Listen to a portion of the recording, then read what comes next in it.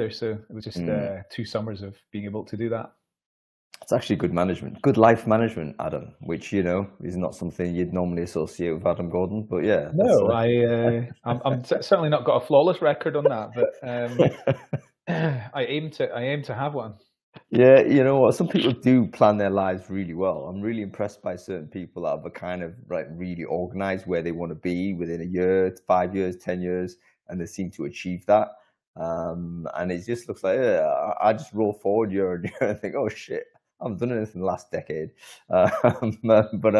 Yeah, I probably need to put more strategy. So my aversion to strategy, I just think strategy is nonsense generally, and that's obviously a mistake. I'm an anti-strategist because I can't strategize rather than it actually being an accurate assessment of things. Everyone has a plan till they get punched in the face, right? I repeatedly get punched in the face, so hence it's like there should be no plans. No plan. Yeah, just roll forward. Make sure you survive another day, you know. Anyway, welcome everybody to Brainfood Live on Air, bringing it to you every Friday, no fail, even after a massive event last night, which I didn't get home until about 4 o'clock in the morning, so I feel absolutely terrible. However, we're back with Brainfood Live on Air, episode 213. And today we're going to be talking about how to overcome imposter syndrome.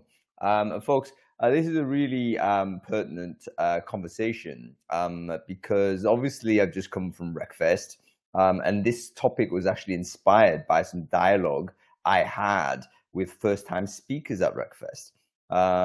Some of whom had come to me for advice, or were uncertain about how they felt about it, and it became very clear that a recurring theme was that a lot of people were saying, I don't feel I've got anything useful or valuable to say. And that, I think, is a classic manifestation or feeling of imposter syndrome. So we thought we'd talk about it immediately after Wreckfest, which of course was just an enormously successful, triumphant event yesterday. And even get a few people who were actually on stage yesterday to talk about their experiences. And of course, imposter syndrome is not just about getting on stage. It's an example of that. But there's many, many instances where we might be doing things for the first time and we get this awful feeling that, we don't belong. So yeah, it's something that I think we should talk about. Does it affect recruiters particularly? If so, why? Does it affect recruiters? Is it equally distributed? Do we feel this when we're younger versus older? Do men feel it differently to women? Let's talk about it today. So anyway, before we kick off, let's do some sound checks as we usually do. I want to make sure everyone can hear me on Crowdcast. This is version 2. We're hoping this is going to be the new way we're going to do it. So if you can hear me okay on Crowdcast with my Darth Vader voice, yes, do let me know whether that's okay. Let me know in the chat whether the audio and video is fine. We should be live streaming this on multiple channels. So LinkedIn, on Adam's LinkedIn, on my LinkedIn. I think Alexi's doing it as well as Rob, a few other folks as well. If you can hear or see us there, do let us know on the comment thread whether you can hear and see us okay. We have had some problems with this. I just want to check quickly whether... yes, we are live. Thank you. I can just see it on the phone. Okay, we seem to be live and doing good, so that's all fine. Right, quick word to our sponsors, folks. We can't do the show without our sponsors stepping up every week and saying, yes, we want to support your terrible chat. Make sure this show is continue on the road. This week's sponsors are our good friends at Greenhouse, who not only were making amazing mojitos yesterday at their stand at Wreckfest, but they're also one of the leading ATSs on the planet. So if you want to check out or upgrade your ATS from what you're currently using, Greenhouse are obviously going to be a product you need to be considering. It has been actually voted the most popular product, ATS product from Brainfood users in 2021. We're rerunning that survey, by the way, so we'll see how Greenhouse are faring against some of the other competitors in 2023. But they're clearly one of the top products out there. So do check out Greenhouse if you are looking to upgrade your ATS. Okay, we have Adam Gordon with us. Adam, really good to see you, mate. How are things? What you been up to, fella? I've just been making videos about recruiter enablement. I know you've been absolutely dominant. It's been, by the way, if people haven't seen Adam's relentless, literally crank it out, quantity over quality approach to video production, which I massively endorse. do check out his YouTube channel, which now has got 200 subscribers or so, I think. Why don't you share the link into the chat screen, man? You may as well do some promo on it. And whilst you're doing that, can you give us a quick overview what recruiter enablement is all about, and why you're doing this channel? Yeah, recruiter enablement is about it's about all of the tools and processes and skills and content that recruiters need to do their jobs really effectively. It's of course a very fast-moving environment because things are changing a lot, and I started learning about it after spending the first few months in iCIMS with the sales enablement team there. And as I was talking to them about like how do we do different things to enable 300-400 sellers at iCIMS, I was just going, this is like process, and we need to be putting this level of like structure into how we enable recruiters.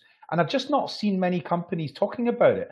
Although I now have met lots of companies who are doing good things with it, and they're using OneNote, and they're using SharePoint, and they're using Notion, and they're using lots of different technologies which were not built for recruiting in order to enable their recruiters to be more successful and productive.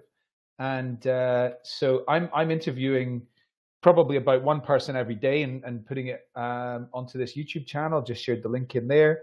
I interviewed Manjuri Sinha about half an hour ago, and that'll be going up later today. And she's talking about some things that are really great. A lot of it's to do with learning and competencies as well. So the difference between a early stage recruiter to what does it take to become a recruitment advisor, to what does it take to become a talent partner, and the sort of different things that you need in there and how they need to be enabled to do those in three distinct sort of jobs. And yeah, that's what it's all about. It's fantastic. I think it's really, really interesting. So, these types of narrow conversations, I think, are really powerful, particularly when you're speaking to so many different types of people. So, have a think about this, folks. Narrow conversation on topic, but very wide distribution in terms of the types of people speaking on the topic. That's how you get crowd intelligence. So, really, really good effort. And I'm just a fan of the volume, mate. You know what I mean? It's like I just get thrilled whenever you're chucking out more stuff over inflicting more videos on us. That's thrilling for me. Just to be clear, when you say quantity over quality, I hope you're talking about the quality of the production, which is pretty basic, as opposed to the quality of the information that's coming through from my guests. Yeah. Because I think that's high quality stuff. Yeah, absolutely. I mean, this is when I kind of talk about quality, I mean all of the polish is not there. So I'm a street food man. I'm a street food man, not a fine dining man. So I prefer the stuff out of the street. And hence that's high volume stuff. So I prefer my content that way in the same way I prefer my burger that way. So all right. Anyway, let's get on with it, mate. Let's review the newsletter real quick. Give us a couple of things that you read that you were interested in from last week, fella. This is the first time you didn't ask me if I'd read in like 3 years or whatever we've been doing this together. This is the first time you didn't ask me if I read it. So it'd be great if I just said now, yeah, I didn't read it this week. Yeah, anyway, you know what? You're entitled to actually say that. So I'm kind of not prepared for that moment. But you are entitled to say that at some point. So that's the point I get fired, probably. That's it. Okay. So I want to start with two surveys. The first one was the IBM survey, which was CEO decision making in the age of AI. It was a study of 3,000 CEOs, and the highlights were 44% of CEOs regret a publicly delivered message over the last 3 years based on what they now know about artificial intelligence and what it's going to be capable of doing and how fast. So what does that mean exactly? Explain. It means they've said something like AI is not going to take our jobs, when actually they're now going, yeah, it's definitely going to take our jobs. Wow. Or they've said AI is definitely not going to be the big thing within our industry, when they're now going in every industry, yes, AI is going to change everything. So it's public statements that have probably been 44% of CEOs have said something publicly that they now regret based on the data they've got and the information they can see like in front of their eyes, and the distribution and accessibility of artificial intelligence. A couple of other important points in here. So 3/4 of CEOs believe that the organization with the most advanced generative AI is going to win in their industry. I mean, 3/4 are saying that's pretty big. It's pretty big news, I think. Despite that, only, I think it was 29% maybe of executive teams, not the CEO, but the rest of the executive team, actually believe they've got the in-house capability to deploy generative AI effectively.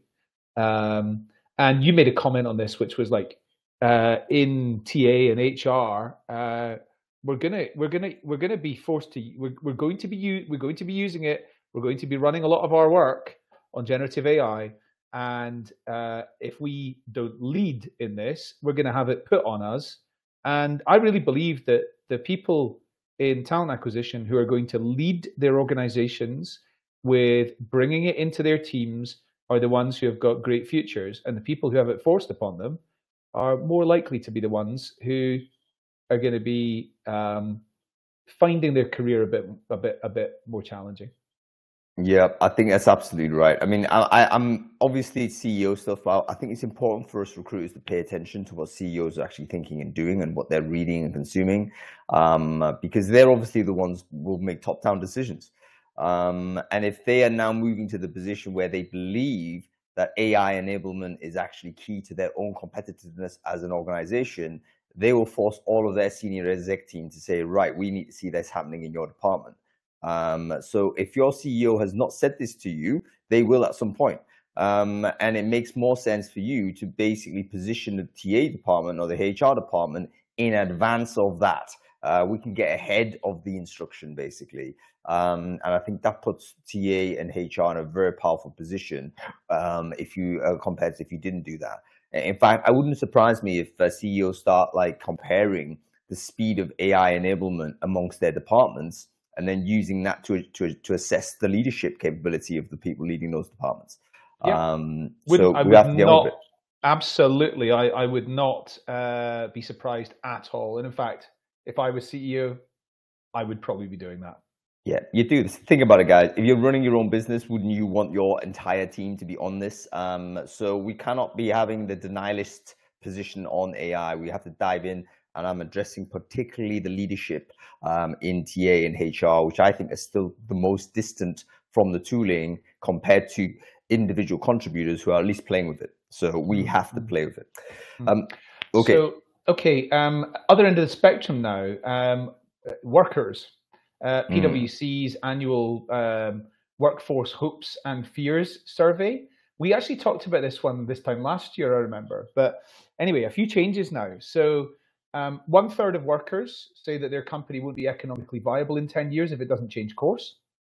That is actually slightly less than the number of CEOs. Like 40%, 39% of CEOs say their company won't be economically viable if it doesn't change course. However, if you look at different demographic cohorts, you find Gen Z, 49% of Gen Z, like half of Gen Z say their company won't be economically viable if it doesn't change course, which is quite interesting. 26% of people said they're likely to change jobs in the next 12 months. And PwC has positioned that as if that means big turnover, lots of stuff happening. But actually, I wonder, how frequently do people change jobs? Do they change jobs less than once every 3 years anyway, do they not, on average? So 26% doesn't sound high to me. Apparently, it was only 19% the year before. But if you look at Gen Z, who are presumably moving jobs a bit faster as they get up the career ladder more quickly, it does jump from 26% up to 39% of Gen Z who said that. Yeah. The one that was really most disturbing, but not particularly shocking to me, was that 56% of people say that after they've paid their bills, they either are struggling to pay their bills, or after they've paid their bills, they don't really have any money. How many was that? 14%? 14% said they struggled to pay their bills. Yeah. Another 42% said after they have paid their bills and their essentials, they've not really got anything left over. That's really bad. this is really bad. It links to it semi-links to the next point, which is about skill inequity. So 53% said that they need specialist skills to do their job. But for those who don't say they need specialist skills, that's 47%. They can't see how their skills are going to change. And there is almost all of those are in that 56% who have nothing left over after they've paid their bills and essentials. So, I think we should be very concerned about the gap between people who have got money left over at the end of every month and the people who don't, and what's going to happen with this workforce, because they can't see that their skills are going to develop. And as we know, we talk about this every week on this show. The pace of technology change means a lot of tasks which lower skilled workers are doing just aren't going to exist. Yeah, that's one of the things. I'm going to bring the AI argument back in here. I'm one of the, obviously, an AI evangelist generally. I think we need to dive in, as we talked earlier. But at the same time, we also need to think deeply about the implications of AI enablement, which ultimately means job displacement. And then what do we do about that? And hence, that's why I'm kind of making the case that we shouldn't be looking at job displacement as any kind of objective. But in fact, we need to do the work distribution across more people, so that we might be working less. So in other words, 4-day week is what I'm talking about, rather than chopping. So keep 100 people employed, do them all 4-day week, rather than drop down to 80 people, let's say, on 5-day week. Is what I'm trying to say. And with AI enablement, you might actually have the same, if not more, productivity with that sort of workforce. It doesn't make sense if your unit of analysis is purely what is good for the company. I agree, it's not necessarily good for the company, but our unit of analysis has to be what is good for the people, because we cannot go forward in a situation where ultimately you will get an AI-enabled entrenched elite that capture all of the value, and then an increasing number of people that are literally locked out of the economic system because they don't have valuable skills to deploy into the marketplace. That's not a world that's going to be happy for anybody. And we need to arrest that. And we need to be kind of very conscious of this, even as we do AI accelerationism. So that's this point I'm going to kind of make a little bit more powerfully, I think, and more publicly going forward. I think it's very important we talk about it. Anyway, it's funny you mentioned that. I've been driving through Geneva a couple of times recently. It's just around the corner, and in fact, right now, the AI for Good Global Summit is on in Geneva. It was yesterday and today. I should have done my best to try and get along there, but yeah. There'll be all kinds of crazy things happening in Geneva, isn't it? It's UN's based there, I believe. One of the big UN centers are there. So World Health Organization. That's it. My mate Pierre lives there with his lovely wife and family. So go and say hi. Anyway, give us one more. Okay. Right. Another one that's a little bit concerning. I've got a lot of respect for the teaching profession. And here was an article all about people who have left teaching and what was life like for them afterwards, and how did they feel about it, and whatever. And much as it's entirely all about people in the US, I think it certainly would be the same in the UK and very likely other countries as well. So some of the highlights from this: in the US alone, there's tens of thousands of teaching jobs vacant currently, while 55% of teachers in the US are considering leaving the profession earlier than they had planned. And that's more than double the number reported 3 years ago. So there's a very, very big increase in worker apathy, or like engagement is rock bottom by the sounds of things. It's a bad job, I'm afraid to say. I mean, you talk about working conditions. Being a teacher is a bad job. It's well underpaid. That's true in almost every country. The classroom size is too big, so all you're doing is management of wrangling the kids rather than teaching. And the respect level of the teaching profession has really just been on a declining phase. 200 years ago, 150 years ago, teaching was up there as like one of the premium professions. Up with And doctors now, and things. Yeah, absolutely. now you speak to anybody, oh, I want to be a teacher. You look at them and, you know, it's not a high status job anymore. So is it any surprise people want to now move out of it? And what does that even mean for the future of education? You know, so yeah. Very, very scary for the future of education. It needs to change. There needs to be a big change. Either salaries need to go up considerably, or there needs to be a lot done to redress the balance of the ratio of teachers to pupils, students. There's more burnout in teaching, as in I don't know. I can't remember what they call it in America, but basically what we know as school. There's more burnout in the teaching profession than in any other profession in the United States. Yeah, and it's got to be one of the hardest jobs as well. I mean, I think everyone loves to teach. I feel everyone loves to impart knowledge to other people. That's very receptive. But it's how you do that to, let's say, an apathetic class, or how you do that to, you know, encourage people that might be hostile or resilient to it. That's very, very difficult. And Sarah, I just noticed your comment there. That's really disturbing to see, because yeah, absolutely. I think male teachers, particularly, it's certainly becoming a feminized profession as the time seems to go on. So why is that happening? Who knows? You know, Steve's point's also really valid.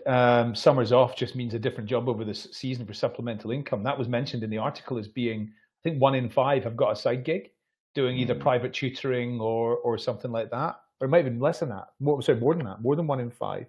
But interestingly as well, like most of them said, I think they all said actually, life is now better for them now that they're not in the profession. However, they do feel like their life's calling was to be a teacher, and if things were different, if the circumstances were different, they wouldn't have left in the first place. They'd have gone back. You know, it's really concerning.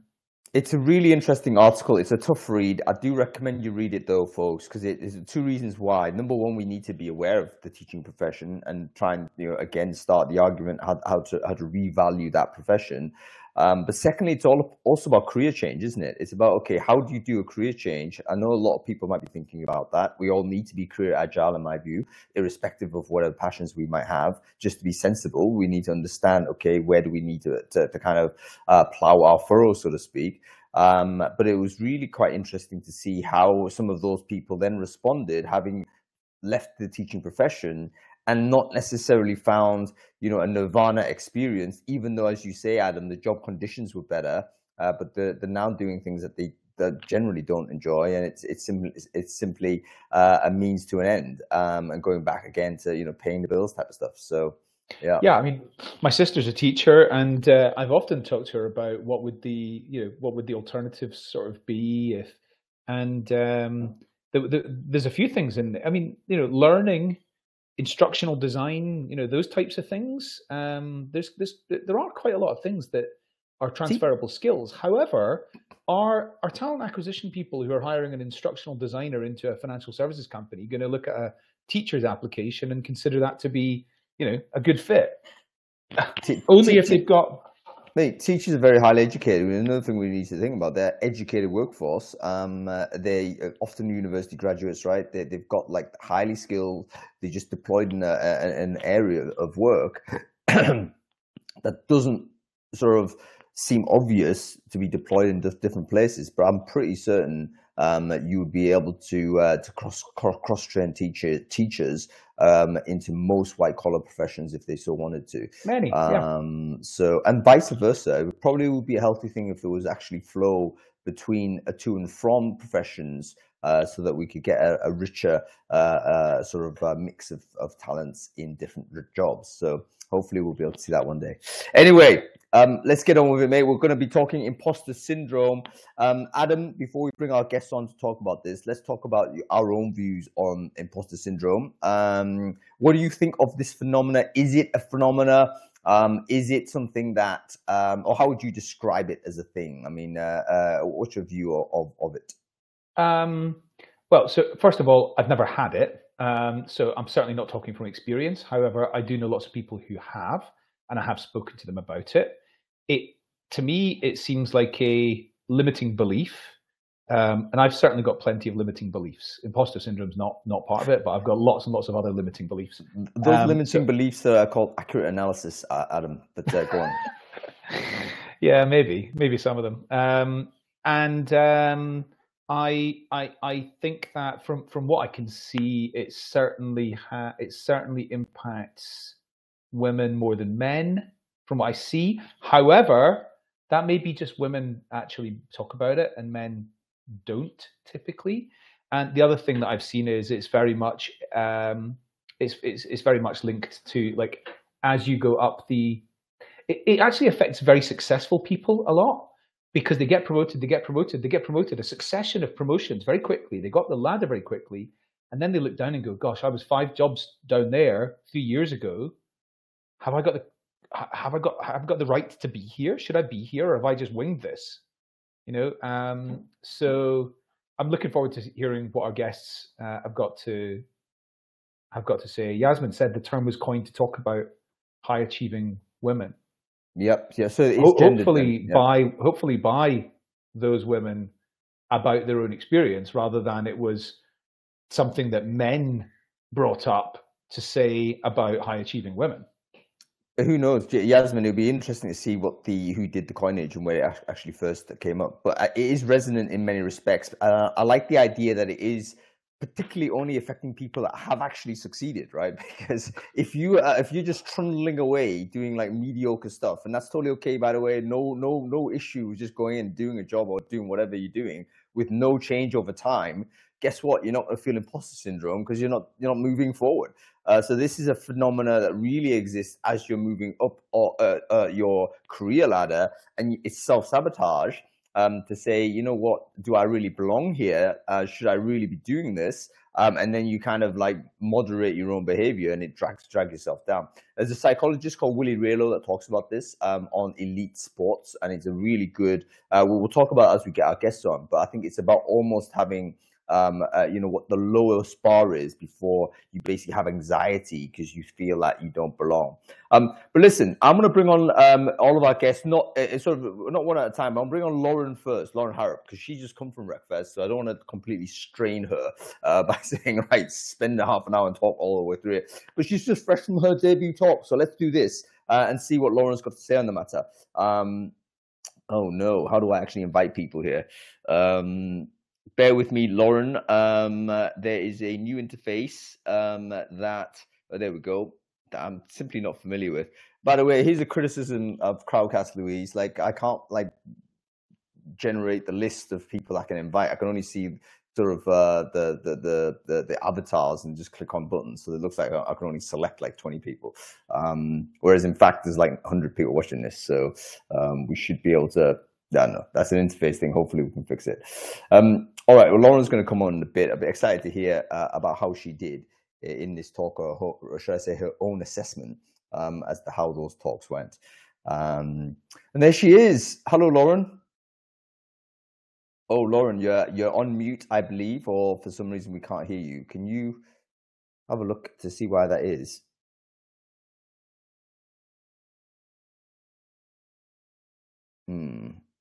Why should sort of sorting that out, Lauren? No, we can't hear you, I'm afraid. Maybe it's the earphones. You plug them out and plug them back in. Oh, definitely earphones. Yeah, I think if you take the earphones out, we can hear you. Anything? Yeah, that's it. Cool. Thank you. Cool. So firstly, well done on your experience. I hope you enjoyed the event yesterday, Lauren. Oh, it was amazing. I think like massive shout out though to the Wreckfest community there that kind of set you up to get yourself on stage and build you up and encourage you with it. Because actually that imposter syndrome kind of set in for me before going on as well. But yeah, it was absolutely amazing. Fantastic stuff. And Lauren, very quickly intro yourself. Like, who are you? What it is you do? So I am actually a talent acquisition partner covering the international region, and I work for an education technology company called D2L, which, interestingly enough, Adam and Hung, as you were talking about teachers, we actually favour teachers coming to our business because they're using our technology in the classrooms primarily. So they're ideal recruits for you to be ex-teacher, yeah? Yeah, so as you were talking then, I was sat there going, this is great for us and perfect timing for me to be here. So yeah, every time I have a teacher reach out or they come into so many different areas of our business, it's great because they know our key customers effectively. Yeah. But yeah, I've been in recruitment for nearly 14 years, and for me, this topic is a hot topic. It's one I've felt, and one that I think hasn't been spoke about enough, in all honesty. And when I reached out to Breakfast and said, hey, I want to talk about it, I half expected them to say, no, it doesn't exist. So when they said, yes, let's have a chat, I was thinking, oh, I've actually got to do this now. And it's definitely one that, as we've spoken to other recruiters, particularly over the last 24 hours, is very, very much a hot topic and people are feeling it. Tell us about what, so your talk was actually about imposter syndrome, and it was your first talk as well, wasn't it? So it was kind of like you were almost like overcoming what the phenomena by being on stage. Let's deal with that first of all, yourself, your own experience of delivering that speech, Lauren. Can you take us through what your emotional kind of state was as you were about to come on, and how did you feel as you were delivering it, and how did you feel after you finished? I'm probably going to take a step before even coming on. I'm actually going to go the night before, because I actually sat on my bed the night before and thinking, how do I get out of this? I can't do this. And I've got the voice in my head going, oh, people aren't going to believe you. Who's going to trust you? And why are you talking about this? And I kind of sat there and went, right, I'm just scrapping everything I've done. I scrapped my presentation. I scrapped my script, my notes, everything. Fast forward through to Breakfast. I joined the tent, saw the lovely ladies that were supporting me. They really gave me some encouragement, and I said I was so nervous. I'm really, really nervous. And they were trying to reassure me by saying people are interested in this, and I could see more and more people coming in. And I was a little bit overwhelmed, going, oh, okay, there's a lot of people here. But what I did is try to harness it to go, do you know what? I'm not the only one that feels like this. If these people are turning up, they either have experienced it or know somebody and supporting somebody. So that kind of pushed me to get onto the stage, in all honesty. When I joined the stage, I was very honest and I was very vulnerable. I actually told the whole audience that I'd scrapped the script, I'd got rid of the presentation, and I was just going to talk at them about how I felt, how I found it, and what some mechanisms are for helping me. I kind of went off what the audience and their reactions were, and I could see people at some points nodding really, really strongly, and some people that looked really intense, and I just wanted to go with the flow of what I thought was appealing to them, really. But I was very vulnerable with my experience, and I was very much telling them about how I cope with it. When on stage, I was fine though. I didn't feel like that imposter. I felt like I was telling a story and helping other people. Coming off stage was very overwhelming. Even to the point today, I still find it very overwhelming. It's very surreal. The number of people coming up to us and talking about it and saying how they've had this feeling and not been able to identify it or thought they were alone with it. Even this morning, waking up, my LinkedIn inbox has gone absolutely crazy with the amount of people saying thank you for talking about this. And I'm sat there going, okay, I've actually done something good. So that kind of puts that imposter back in the box for me today, but very much on a scale of going, I've actually done something for the greater good of like the recruitment community. That's what I look at. Fantastic. I would say a virtual round of applause for Lauren here, because not only did she get up and do the talk at Wreckfest, but you actually agreed to come on Brainfood Live immediately after to talk about that sort of situation. And Lauren did this without any hesitation or persuasion from my side. It was like, okay, we're going to do it, and kind of irrespective of the emotional side of things. Thank you for doing it, first of all, Lauren, and very interesting that you had that, like, it seemed to be like an up or down sort of emotional state. So prior, and then after, there were the big heights of emotion. But when you were actually doing it, you in the moment, it didn't seem to be that prominent. So that was quite an interesting phenomena. I wonder whether that's actually quite a common thing for people in public speaking. What are your thoughts on that, Adam? Have you got any? I mean, you've done a lot of talks. I guess everyone's different, but is that a sense that you normally get, that once you're in it, you're okay? And prior and after, it's a little bit strange? I mean, I don't know. It's really difficult because it's one of those things that I've just never had a problem with, and I've just never felt like that. But I'm really respectful of people who have felt like that, and you know, I'd like to understand a little bit more about why it happens, about why this affects some people in the way that it does. But yes, public speaking, like especially at a big event like Wreckfest or something like that, is definitely one. Or coming onto Brainfood Live, to be honest, is definitely something that people do get anxious about. In fact, in the recordings that I've been doing for my YouTube channel, people have said to me, they've come on and said, and I think it's actually all been women. It has. It's all been women who have said to me that they've been nervous about doing the recording, and you know, and then they've done so, and then they've talked about something that's really great, and it's important. It's important for everybody to kind of understand, and I don't know how we do this, but to understand that their experience is theirs, and it's going to be valuable to other people because it's not anybody else's experience. Yes, and so everybody's got interesting things to talk about. Just a lot of people don't realize that. I think a lot of people feel the pressure of being an expert, don't they, Lauren? In the sense that, like, what I get a lot, because obviously I'm going and recruiting people to come onto to Brainfood Live all the time, and oftentimes when people say no, it's because they come back with that feedback. Often say, look, I'm not an expert on this, and they don't realize that actually Brainfood is not about expertise. It's just about having conversations. But in fact, most things are not about expertise. You know, we're recruiters doing jobs, so we're expert on bits and bobs of that. But we haven't solved all the problems in recruitment. You know, we're talking about our experience. So everyone is an expert in their own experience, I guess. That's like that was almost exactly the words I was about to use. Everybody's an expert in their own experience. So your what you've seen and heard and felt, nobody can argue with that because it's what you've seen and heard and felt, and you know, everyone is different. The map's not the territory. Lauren, go ahead. Sorry, this is interesting actually, because one of the key messages I wanted to people to take away from the talk yesterday was, and I think it was probably a few sentences in, I said this: I'm not here to cure your imposter syndrome. I haven't cured my own, and I don't think you ever will, because we're humans, we've got different emotions. But what we want to do is to take away that others feel this as well, and you're not the only one. And how do we support each other as a community to do that? Because for me, recruiters, we've constantly got plates that are spinning, and we're always looking for that perfect candidate. If you don't find that perfect candidate, you then either doubt yourself or doubt the market, and it's which one comes first, in my opinion. But I do think that you have to do a lot of self-development and well-being work on your own mindset, and you have to have a really supportive and psychologically safe environment to be able to voice that in.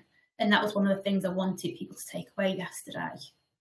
I need to sneak this question in, Lauren, because you said something really interesting. You kind of sort of intimated again just now.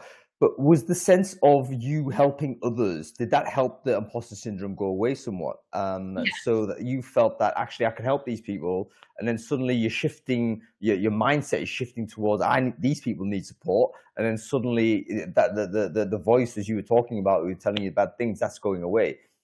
It's exactly that, yeah. And I think I also do that in recruitment, where I'm going, right, I'm helping this manager, I'm helping to find this candidate. And it's when we focus on ourselves and we invest in ourselves maybe a little bit too much, that's then when the doubt comes in. And it doesn't matter how many times somebody says, oh, you're great, or it's fine, or everything will be okay. You've still got that mindset. So for me, knowing that the reason I was getting up on that stage was to support others and say, you're not alone, that's what really pushed me up there. Because I even remember standing at the side of the stage thinking, I want to do this. I want to take my shoes off and run, basically, make it over to the car and get out of here. Mm-hmm. That was the intensity of the feelings. But as soon as I saw how many people were there, and the ladies that were supporting me were saying what a hot topic it was and people wanted to hear, I was actually much more reassured. Go, right, people want to hear about this. They want to hear what I've got to say. I'm not an expert, like you've said, but this is how I felt, and this is how I deal with it, and this is how I think we should be approaching it. And that gave me a lot of reassurance when they were talking through and saying it works really well. How does it link to the concept of self-esteem? Or is it completely different? I think it's separate, personally. I'm a good person. I feel good about myself. But there's occasions where I'll sit there and go, oh God, when are they going to find out that I shouldn't be able to do this job, or I shouldn't be allowed to do this job? But I still value myself, which is a really strange feeling. And that's what, for me, puts me on edge, really. And it will throw me off. And I have a small support network that I know I can call and go, oh, I'm not feeling great today, and this is why. It's not normally a me thing. It's normally an overthinking of a task or an ask, or can I do that? I actually said in the talk yesterday, I'd seen something on a TikTok, and I'm a big fan of bite-sized knowledge learning, and it was actually around imposter syndrome, which was similar to what you've both touched on about actually as people progress through their career and up the career ladder, that's when it tends to set in. And this is what the person was saying on the TikTok, but actually what they finished with is, if you weren't ready for that opportunity, it would never have been presented to you. And I think that's really important for others as they move through that progression, to remember to say, you would not be offered that job if you weren't meeting that criteria, or if you weren't capable. And hey, this is something I strongly talk to our TA team about. No candidate's 100%, because if they are, they're going to get bored and leave and not want to do that job. Look at that 80% and look at the development and the stretch. And so as somebody gets offered that next step in their career, there will be a gap. Then it's actually identifying what that gap is, doing that self-analysis and how you support yourself, so that that imposter is still going to be there, but they're not as prominent, or it's not crippling you to stop you from working. A couple of things here, folks. Right. I want to say a couple of things real quick. Firstly, none of us here on screen are trained psychologists in any way. We're not mental health professionals as well, etc., etc. So that's a caveat I want to just put in there, because I'm just roll out a few things that seem to be the case from what Lauren's been saying. And I just want to sort of underline that. Firstly, it's almost like getting out of your head, right? Because if you're helping others, you're externalizing your focus, and you're saying, you know what, these people need support.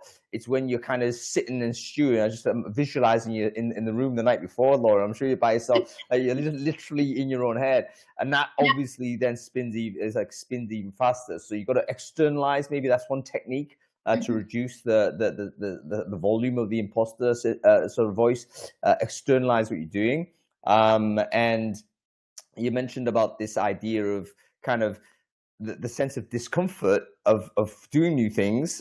We shouldn't. That is actually very normal. We may have forgotten this as kids. You know, when you first took your steps as a baby, I assure you that was super uncomfortable. You know, as a little baby toddling around, but you got over it. Same when you're riding a bike, super scary when you first got on the wheels and the stabilizers came off. Diving into the water for the first time, learning to swim, terrifying. Driving a car, terrifying. You know, going on a date for the first time, terrifying. So all of those things are new. They're terrifying, but they're not. It's normal to feel that way, and that's also something we need to underline as well when we do have this encounter of, oh, it's a weird feeling, and we therefore map it to, therefore that's proof that I don't belong. That's not the case. It's an unusual feeling because this is a new thing that you're doing. And it's part of learning new things to feel that discomfiture. So anyway, that's my quick analysis on that. Lauren, before we let you go, because I know you're probably mentally maybe exhausted from all of it yesterday and today. Having done the exercise and given your first talk, what sorts of lessons have you learned for yourself about this syndrome that you're going to now kind of take forward for yourself, and maybe explain to others when you get the chance? I'm really glad you asked that, because I actually put in our Zoom team chat what I'd learned from yesterday. And the biggest learning for me is I went to breakfast solo. I didn't have anybody with me. I didn't really know a lot of people that were there. And actually, it helped me a lot with that imposter syndrome, because I sat there going, you know what, no one knows really if I'm capable of this or not. They're just trusting me to get on the stage and to do it. But what I did find is that a group of strangers can be your biggest cheerleaders if they actually believe in what you want to talk about, if they've felt that. And I suppose it's actually finding that community of support, because again, if it hadn't been for the support there, I think it isn't that I wouldn't have done it when I got there, but I think I would have felt differently on stage. So for me, the takeaway more than anything is, one, never over prepare, because the night before you're going to chuck it all away, so it's a waste of time anyway. Prepare as much as you need, a few bullet points, etc. But then communicate how you feel, even if it's with strangers. If they want to support you, they'll show you that positive intent. They have got your best interests at heart to make sure that you do well on that stage. And so for me, it was having trust in others and assuming that positive intent, rather than going, oh, what if somebody thinks that I'm not very good? It was trying to flip it around. Yeah, really, really good, Lauren. And final point I think you mentioned is really, really important. Like you were making observations as to how you felt when you're actually on stage. So you're not like creating this wonderful story that's totally polished, but you're actually commentating on how it is when you're up there. And that may be one other technique that we can use. Again, we're talking about public speaking as an example, but I think you could use that in other areas of wherever you feel that sense. You could just talk about, okay, this is how I'm feeling about this. And then straight away, you're observing the scenario rather than being consumed by it. Lauren, thank you so much for your time. Wonderful effort from yesterday. I'm really pleased that you went through and did it. And very much look forward to learning a little bit more as you go forward in your career as well. So hopefully you'd want to come back to Brainfood and give us an update on that. But thank you so much for your insights. It's been absolutely excellent, Lauren. No problem. Thank you for having me. What a lovely lady. And I think definitely loads of insights from people who are doing the direct experience of it. So Anna, Becca, and Alexei, we're going to bring you on in a minute. But before we go and do that, we always have a mini break in the middle of Brainfood Live. The reason for this is because Brainfood Live is a show that is starting conversations. However, we're going to come to an end and we have to come off air. And we don't want to do that and make sure that we kill a conversation that might have more legs to go. So this is the time where we want to take your LinkedIn URL and share it in the chat stream on Crowdcast, or if you're watching it on any of the LinkedIns right now, whether you're on Rob Walker's LinkedIn, Adam Gordon's LinkedIn, Alexi Gates' LinkedIn, go and share your LinkedIn URL in the thread there, and then connect with everyone else who's done the same. That way you can then have conversations with people that care about this topic after we come off air. Worst case scenario, you walk away from this conversation with 30, 40, 50 extra connections that are going to help boost your network and people who are going to help you develop more swarm intelligence and be future friends of yours and so on. Okay, cool. Let's bring on our other friends here. Let's see where we can do it, actually. I am quite annoyed about how this thing works. I'm just going to have to identify them with a hover, which is just super annoying. Okay, there's Anna. Louise right there. Yeah, I don't know why they've done it. Maybe they're not used to having lots of people on. Like, for instance, I can't even see Becca from here. So how do I invite Becca if I can't see her? Maybe I can do it on. You can see her in the chat. Yeah, I'll try and find her in chat. Yeah, she's been there. Yeah. Loads of people chatting now. Oh, here she is. That's Becca. I can invite Becca. Yeah, cool. God, Lord, give me a search function. Right. Bob's made a good comment. Bob Pulver's made a good comment in the on the chat, actually. He has said fear of public speaking is definitely different than imposter syndrome, and I think it can be different. Although I think imposter syndrome can cause a fear of public speaking. So I think they are different, but one can cause the other. They are different, but I think public speaking is kind of an explicit example of the phenomena, which I think is good as an illustrative case. But let's say hello to our friends here. Anna, you're gonna forgive me if I don't pronounce your second name. No, I totally forgive you. Do you know what? I usually would give it a go, but I'm totally intimidated by Polish names, and this is gonna defeat me from there straight away. No worries. So why Let's hear it from Anna. Anna, you tell us how it's pronounced. Well, you said Anna Pokrzywka-Szklarska, but in my companies I go by Anna PS. Anna PS. Anna, it's brilliant to have you on the show. Welcome, and can you quickly introduce yourself? Absolutely. I am a sourcing operations manager at RTS People. a relatively small but brilliant company of people with a long-standing experience in recruitment. We are an RPO company, and we operate globally with centers in the UK, Poland, Krakow, and in the US. Fantastic. Great to have you on the show, Anna. And we've got Becca here as well. Becca, great to see you. Can you quickly introduce yourself? Who are you? What it is you do? Yeah, I'm Rebecca Collis. I'm a senior sourcing manager at AMS, currently working on quite a lot of projects, but was internal talent acquisition until we didn't need as much internal talent acquisition, just lately. So focus on improving our options across the globe at the moment. Great stuff. Great to see you again, Becca. And we have Alexi here as well. Alexi, great to see you. Can you quickly introduce yourself? Who are you? What it is you do? Yes, hello everybody. I hope you can hear me well, Hank. Yep, perfect. Yeah, amazing. So I'm Alexei. Actually, it's pronounced Gecht. Oh my God. It's an Israeli name. It's a Gecht, yeah. And I'm a talent sourcer, firstly, and also a team lead at a small company called Added Value. It's an Israeli-based company that supports startups and scale-ups, technical startups to grow. And we provide sourcing and recruitment solutions for those startups to build their R&D teams, mostly working extremely hard to fill positions. And yeah, I'm located actually not in Israel, in Hungary, working fully remotely in a nomad way. And yeah, that's about me. No, great to have you on the show. And by the way, Alexi's team's been writing some wonderful blogs, by the way, which have been featured on Recruiting Brainfood newsletter. Definitely worthwhile checking out some of those mediums that they've got their publications on. Really, really good operational content. Okay, let's talk about it. We've heard a wonderful kind of a story from Lauren just now, just a really timely example of someone who's had to deal with imposter syndrome and actually do overcome it, I guess, in this situation, which we by the way, we didn't even know whether that would had happened, because obviously it was only yesterday. But we've all talked about imposter syndrome before. I think I've all interacted with all of you before online about this topic.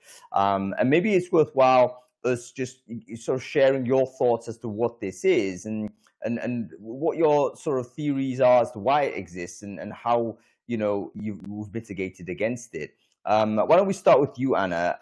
You've had some thoughts on this topic. Can you tell us a bit more about your theories on this and what have you done to techniques to overcome, I guess? Yeah, absolutely. For me, imposter syndrome is mostly feeling that even when you're praised after doing something good, after delivering, you think that maybe it was luck, that it wasn't actually you doing it, but it was luck, or it was a super hard work and you actually don't deserve the praise. So I have this feeling sometimes when I'm told that I've done something good, and I'm like, but that was easy, but that was like nothing special. How come do you see me if there's like nothing in it? So this is like diminishing the achievement, yes, right? So someone's complimented absolutely, you on something. not acknowledging the achievements. That's because of your good skill set, though, isn't it? That's because you're excellent. Well, at what you do. I hope that's why it's easy. It's the only reason it's easy. I hope that might be, but also a feeling of being inappropriate. Like, why am I chosen to do this task? What have I done in the past? Or why do they think I have the skills? But as it was said before, if you've been chosen, if you've been asked to do something, the requester has some basis, right? For me, I have been super lucky in my professional life to have great managers. Ones who believed in me, and ones who supported me, and ones who I've learned so much from. But that's all, I would say, with the benefit of a hindsight. So you look at a certain situation and you feel, yeah, actually it was good. Actually, he was right.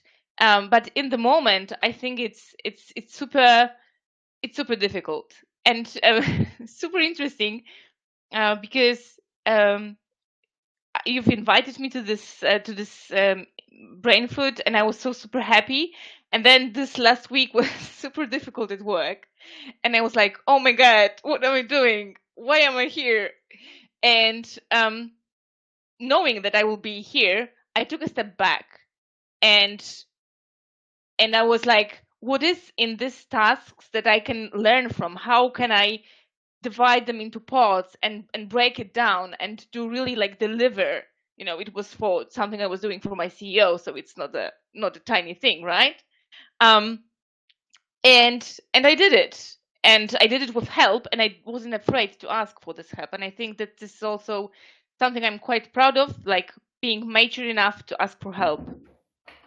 Yeah, really. So a couple of things you mentioned there, really interesting. So how do we spot imposter syndrome? It may not be obvious. Like as you say, we may habitually minimize an achievement that should be a signal to us that actually you're suffering something like imposter syndrome, because that's not an accurate analysis of that scenario.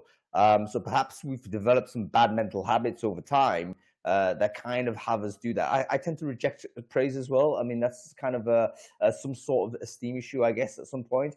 And we need to learn how to accept praise and criticism in equal measure, right? It's like, can you treat the commentary on your behavior as authentic, and then don't try and dispute it, whatever that may be. And I guess you may also feel imposter syndrome more acutely when you feel overwhelmed. So let's say there's a big out of the normal project, again, usually something you haven't done, and it's maybe a little bit beyond your skills entirely. Then the internal dialogue may start spinning, at which point, it might just be very debilitating. And in fact, what you've got to do is try and break the problem down, get support as you need to fix it. And again, externalize, like get it out of your head. Very interesting, Anna. Becca, let's go to you on this. I can't remember when we had this dialogue about this topic. It might have been actually on one of the threads online or so.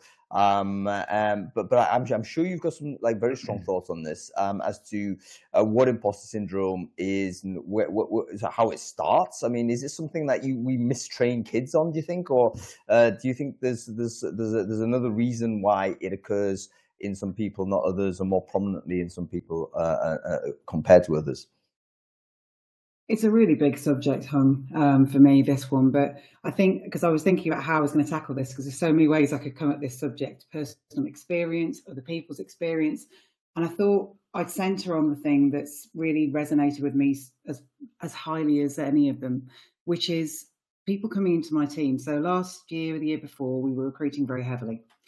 And a lot of the people we brought into our team were ex-high street recruiters, so worked in commercial recruitment agencies. Commercial recruitment agencies, very often, still to this day in the UK, are places where 1 month you can be employee of the month, 2 months later you're on managing performance, then you're back up to employee of the month, then you've dipped back down again. And because of the ebb and flow of that, I think recruiters in particular particularly when they've been in agency recruitment, get knocked so often that they don't actually know whether the praise is real. And so they doubt the conversations they're having. And because also when you get into leadership roles, people aren't often trained on radical candor. They're not really trained on how to actually coach, rather than give people answers. And because they don't tackle those two subjects, we don't have meaningful discussions with people where we show that we're empathetic, but we're also going to give them the truth. And we're equally not capable necessarily of avoiding giving advice when actually that person may have the answers themselves. It damages their confidence. Amazing insight there. I mean, we've all been agents, I think, right? So having just heard you describe that oscillating sort of experience of a recruitment agency, that is actually really, maybe it is a component of imposter syndrome. It kind of accelerates it within our community because our emotional states are obviously going like this based on, how many deals we've made. And it is more, so perhaps the cutthroat nature of the job itself kind of creates a sense of this. What an interesting observation that is, Rebecca. In terms of you as a manager leading a team, and I address all of you here because I think everyone here does some leadership or has some responsibilities for it. How do you handle it where you feel an employee of yours has imposter syndrome and it's actually damaging that person's own development and own performance because of that sense of, artificial and false sense of self-sabotage. How do you help that person without kind of exacerbating the issue?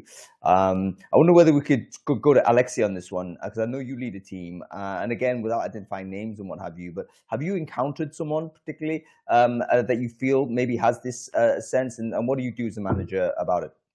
It's a great question, because I think when we talked with Johan about this to join this show, it was when I was sending you some articles for publishing on Medium, and that's when it came up that I felt really that people on the team are really, really bright, extremely smart, has super good skills also in what they do, but also writing, but in a way shy, or I thought it's shy. Actually, before you invited me to the show, I didn't even know that there is a syndrome called imposter. Just I thought people are more shy, and I felt like helping them, providing them the stage, providing them like positive feedback, and doing things really slowly, step by step, can really make a huge impact. Yeah, just to give a bit of context to this, basically Alexi's team, none of them have sent me their work. It's Alexi that's done it on their behalf, I think, without their particular knowledge. And I've read it, and I've said, without sort of having any relationship with the company or the authors, they were just really good posts, and they just went up there. But why did they not send directly to me? They read the newsletter, they know that this is how I source. So I guess they felt it wasn't worthy. And it's exactly. Like, just send it in. It may not get in. I can't guarantee that. But it's not like a verdict on quality. It's just a case of, look, you've written this. This is important to you. Great. Share it with me. Maybe I'll take a look. And in fact, they have gone in more times than others. So yeah, maybe a manager then takes a responsibility of perhaps, positioning or giving them the opportunity to kind of overcome the syndrome simply by creating an opportunity for them, giving them some exposure. Some risk to that, though, I think, isn't there? Because it might go wrong. What are your thoughts on that method of management, Becca? Any thoughts on this? On managing imposter syndrome? Yeah, like person you've got in the team, you feel, what, we could really help this person, but how do you as a manager, do that without any harm? So from my perspective, like I said, we had a lot of people in our team. The brand new team literally was from 3 people to 34 last June at one point. And the whole team was so full of people with symptoms of imposter syndrome. And the way that we tackled that was very much in a kind of a program of events rather than one specific fix. So one was actually coaching those people one-to-one, having those conversations whereby it's like, well, so how do you think you did? What do you think you could do differently? Making them articulate it. They got annoyed with it, very much like Sarah was alluding to there. It's very annoying when somebody asks you and makes you feel vulnerable. But when you feel vulnerable and you're actually able to get past that with somebody that has your best interests at heart, you can start to change the internal dialogue. Because imposter syndrome, for me, what I know of it, again, no medical background, is to do with a lot of it's to do with the programming in your brain. It's past experiences and playing the wrong videos. You're playing the videos that reinforce the feelings, and the feelings then bring on the anxiety and yada, yada, yada, and it builds. And so what we worked to do was people, as I say, don't know whether praise is real or not. So making sure that when we did praise, it was for specific things that they'd done really well that we could praise for. And then so we positively reinforced the good. Where there were things which were not good behaviours, we focused instead on solving the problem rather than tackling someone's failure or mistake. Because the reality is all that really matters is a solution and then looking at the repetition avoidance. So by building that into their everyday and weaving that through the team and connecting the team, which was a huge challenge with a fully remote team, but building a proper collaborative, connected workforce meant that they got someone else to lean on. So when they weren't sure and they wanted a bit of reassurance, somebody else was there to say, you know what, mate, you've done a really good job with that. And so if there wasn't their manager available to do that or the team leads available to do that, they could equally bolster each other. And that created such an incredible safe space for them that we saw so many people come out top side of this.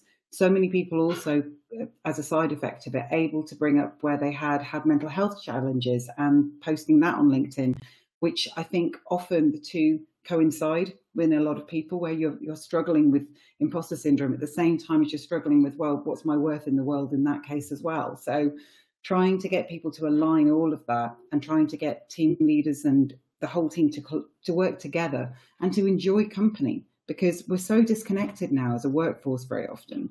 Creating spaces where people can just have those water cooler moments, or they can have a drunk Tuesday night, or they can have a Friday where they just bitch about whatever it is they want to bitch about. Creating that environment, I think, starts to make people feel again that connection, because I think a lot of imposter syndrome or the escalation in recent years is being fueled by the fact that we're remote and you're not getting that reward and confidence that actually the work you're doing is worthy and it is actually delivering. Rebecca, you just said like amazing monologue there. Seriously, there's three things that I want to isolate that you mentioned that are so important. Firstly, the idea that feedback needs to be precise onto the thing. So people don't trust praise because of this experience we have being an agency. Okay, great. We need to recreate that trust by being very precise with when things have gone well. Just say directly. It's got to be timely. It's got to be right there and then. And you've got to be very narrow as a manager and say, look, this is why it's great. Tell them all of that. The second point that was really interesting was that where there has been an error, a human error, whatever it might be, that's great. Recognize the error, but fix the problem rather than admonish the individual, because you got to fix the problem first, and hopefully the individual recognize that was obviously something they shouldn't have done, and trust them enough to go and avoid the repetition. If they do repeat it, that's when a manager does need to play a role in coaching that person away from those behaviors. But primary focus is focused on the resolution of the issue. And the third thing you mentioned was this concept of kind of co-management, co-support. So it's not a great thing if the manager is the only point that can provide this support to the team, because at some point you're going to basically run out of capacity, or you're going to end up helping one person more than the other simply because of circumstance or wherever it might be. And it's going to be basically a brittle system. We've got to try and create a group support system, which is a safe space for people to articulate their feelings so that they can get support from other people. Similar to, as Lauren mentioned earlier, like they can get support from other people to come in rather than just themselves. So it fixes itself. It's almost like self-healing concrete. Very, very important stuff. Anna, I want to go to you because you mentioned something really interesting in the comments. You said, yeah, it's just like a sort of training kids. I mean, how much is it? Some of this does feel like it is like kind of raising children, isn't it? Without, assuming sort of the wrong analogy of boss and worker being in any way maternalistic or paternalistic, but it is about a more experienced person training the person to evolve and grow to the point where they're kind of self-reliant and able to operate independently. Anna, as a parent, I mean, do you feel that helps you as a manager or a leader, having had parental experience? I mean, yeah, actually, when you ask about it, I think I do, because I am able to understand the emotions or behavior that is behind someone's mistake or someone's actually good performance. When you have kids, you have to be able to put yourself in their shoes to understand what the end of the world of a 5-year-old comes from. Recruiters are sometimes like children. But I also think that it's what Becca said about safe space. What you said is super important. Not only to be there to praise and to show mistakes and work together on them, but it's also, what I find important is to give people space to vent, just to listen to their complaints, but to make them feel that they have been listened, they have been heard, they have been seen.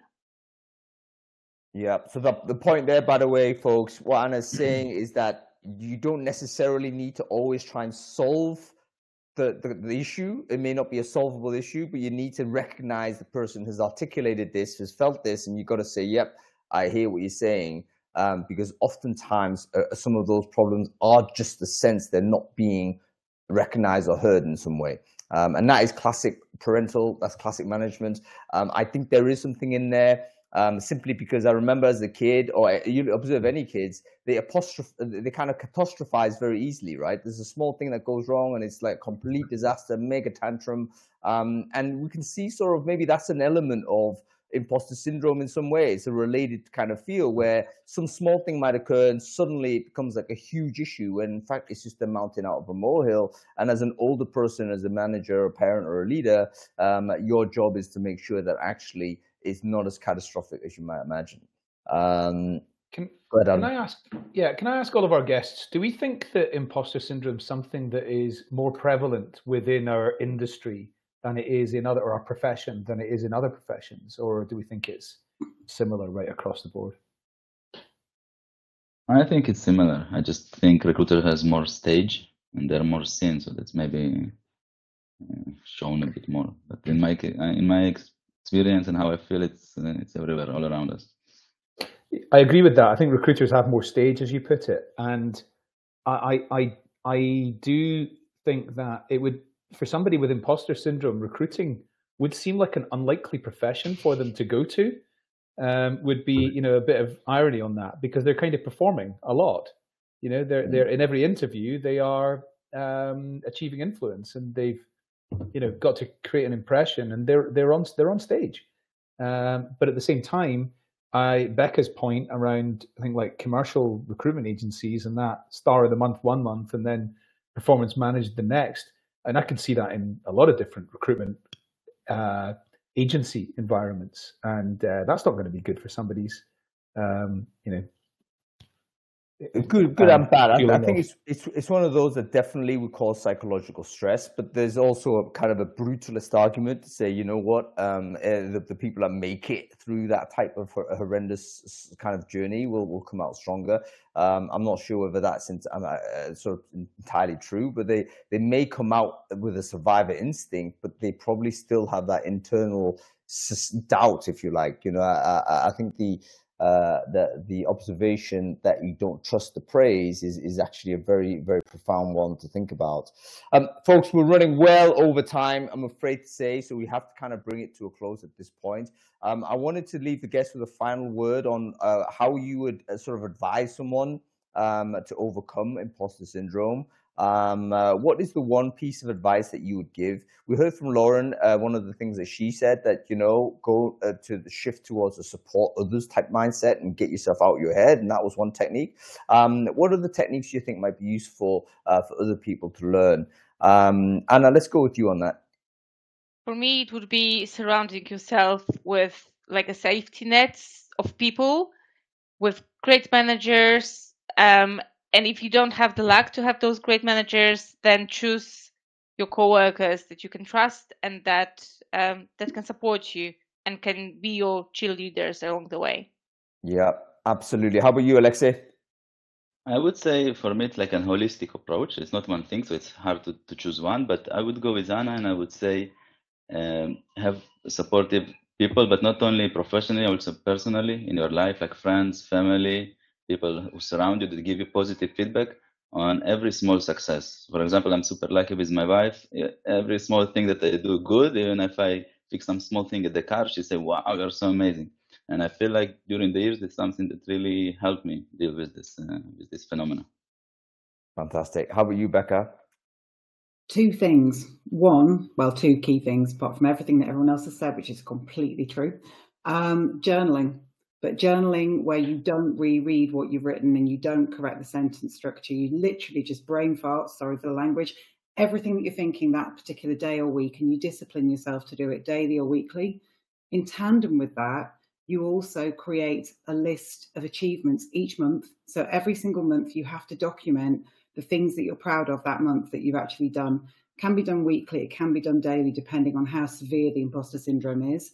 But sticking with those two single things means that you've got something to go back to actually, when you're feeling challenged and you're undermining yourself, you go back and you reread and go, crikey, I've come a long way. The journaling one in particular, I think, is very, very powerful. Very, very good. These are great techniques, folks. And like I say, I don't think you have to be a mental health expert or a psychiatrist in any way to be able to adopt some of these things and kind of just experiment with them yourself and see whether they may help. So if you have some sort of imposter syndrome, or if you have some sort of self-limiting beliefs, let's say, that are not accurate, then some of these ideas might be worth you practicing and putting into place. Okay, we have to finish the show here at this point, folks. So let's say thank you and goodbye to Anna, Alexei, and Becca. Great to see you guys. We will say goodbye to you here. And we're gonna have to close this show off, folks. I think we're back next week. I forget what we're doing. Yes, we are. We are talking about, we're talking about fractional working. What the heck is fractional working, folks? Have you heard of a fractional CTO? Have you heard of a fractional HR person? Have you heard of a fractional recruiter? If you haven't, go and search for it on internet, particularly on LinkedIn, and actually you'll generate loads of people that are now calling themselves fractional something or other. What is fractional working? Why is this emerging? How is it different from being a freelancer? And we as recruiters, how do we deal with this? Do we actually start thinking about developing recruitment processes to hire someone that is operating fractionally with our business? Right now, we're just fixated on full-time work. Is the future going to be a lot more diverse in terms of contractual type? In which case, we had better get busy understanding who fractional workers are and how we may recruit them. Follow the channel, folks. Sign up to the show. We'll see you next week on that. Thanks for watching. Cool. That was all right, wasn't it, mate? Yeah, very good. Really important subject. One which, to me, the very, very most important aspect of this is if we understand why we're feeling a certain way, let's say it's imposter syndrome or it's something else. If we understand why we're feeling that way, we can put a name to it, and then we can go on TikTok and find out what it's all about. Then we know ourselves a lot better. And when we know ourselves a lot better, life is considerably easier. Not easier, but it is considerably when you know yourself and why you're feeling certain ways, then you know what to look for to do something about it. And if you don't know what it is, you're in the dark and you may never get out of the dark. Yeah, we name your demons, as they say. It helps kind of just control what can be an overwhelming emotion, and different people feel different ways. But again, Lauren's story was really quite vivid, in the sense that, up until getting on stage talking about imposter syndrome, she was thinking about legging it and going to the car park and driving away. So that is a sense of overwhelmingness. That's not just butterflies in the stomach. That's overwhelming. And if you're able to just label it in some way, you might then be able to control it, maybe even observe it, and then deal something with it. So yeah, very important to have the language to be able to handle it. Okay, cool. Listen, that's it. What are you doing this week, mate? You're still in France, aren't you? Still just chilling out, or what? I mean, doing more videos. So what's your plans this weekend? It's L'Etape du Tour tomorrow morning. So the one of the every year they open up one of the stages of the Tour de France, and they let amateur riders come and you got to pay to do it, and you come in and do it. And there's 15,000 people, and the stage that they've chosen is the one that's passing past here on the main Tour de France in 8 days. So tomorrow morning we'll get up and go and watch all these amateurs, 15,000 amateurs doing this mountain stage. It's going to be absolutely brutal. I think there's going to be all shapes and sizes on it, and we'll just give them some, cheer them on tomorrow morning. That'll be carnage as well. I mean, there'll be loads of crashes and there'll be people walking and. Yeah. I'm just. I reminds me of some of the riders that we know, friends of ours that people like Bas van der Hartard and Oscar Maga and Michael Blakely, stuff like that. People who do a lot of bike riding, they're probably totally up for this type of stuff. So yeah, no, I think most of them are proper riders. Absolutely, like those guys. I think they do it a lot, and I think it's going to be fun to go and watch. And actually, the main thing for me is working out where are we going to park so that in 8 days, when we go and watch the main tour, I know where to park, so we don't have like a mountain trek in order to find somewhere where we can stand and watch it and cheer them all on. That's your task, to scout That's my driving spot. Yeah, Scouting. Yeah. Cool, Yeah. Cool. Sounds like a good weekend, Adam. Enjoy. Hopefully we'll catch up soon, mate. If not, we'll see you next week on Friday, right? Cheers, Hang. See you soon. Take it easy. Good Lord, I got one more call to do, and then it's like, yeah, sleep. I'll see you next week. Thanks for watching, folks.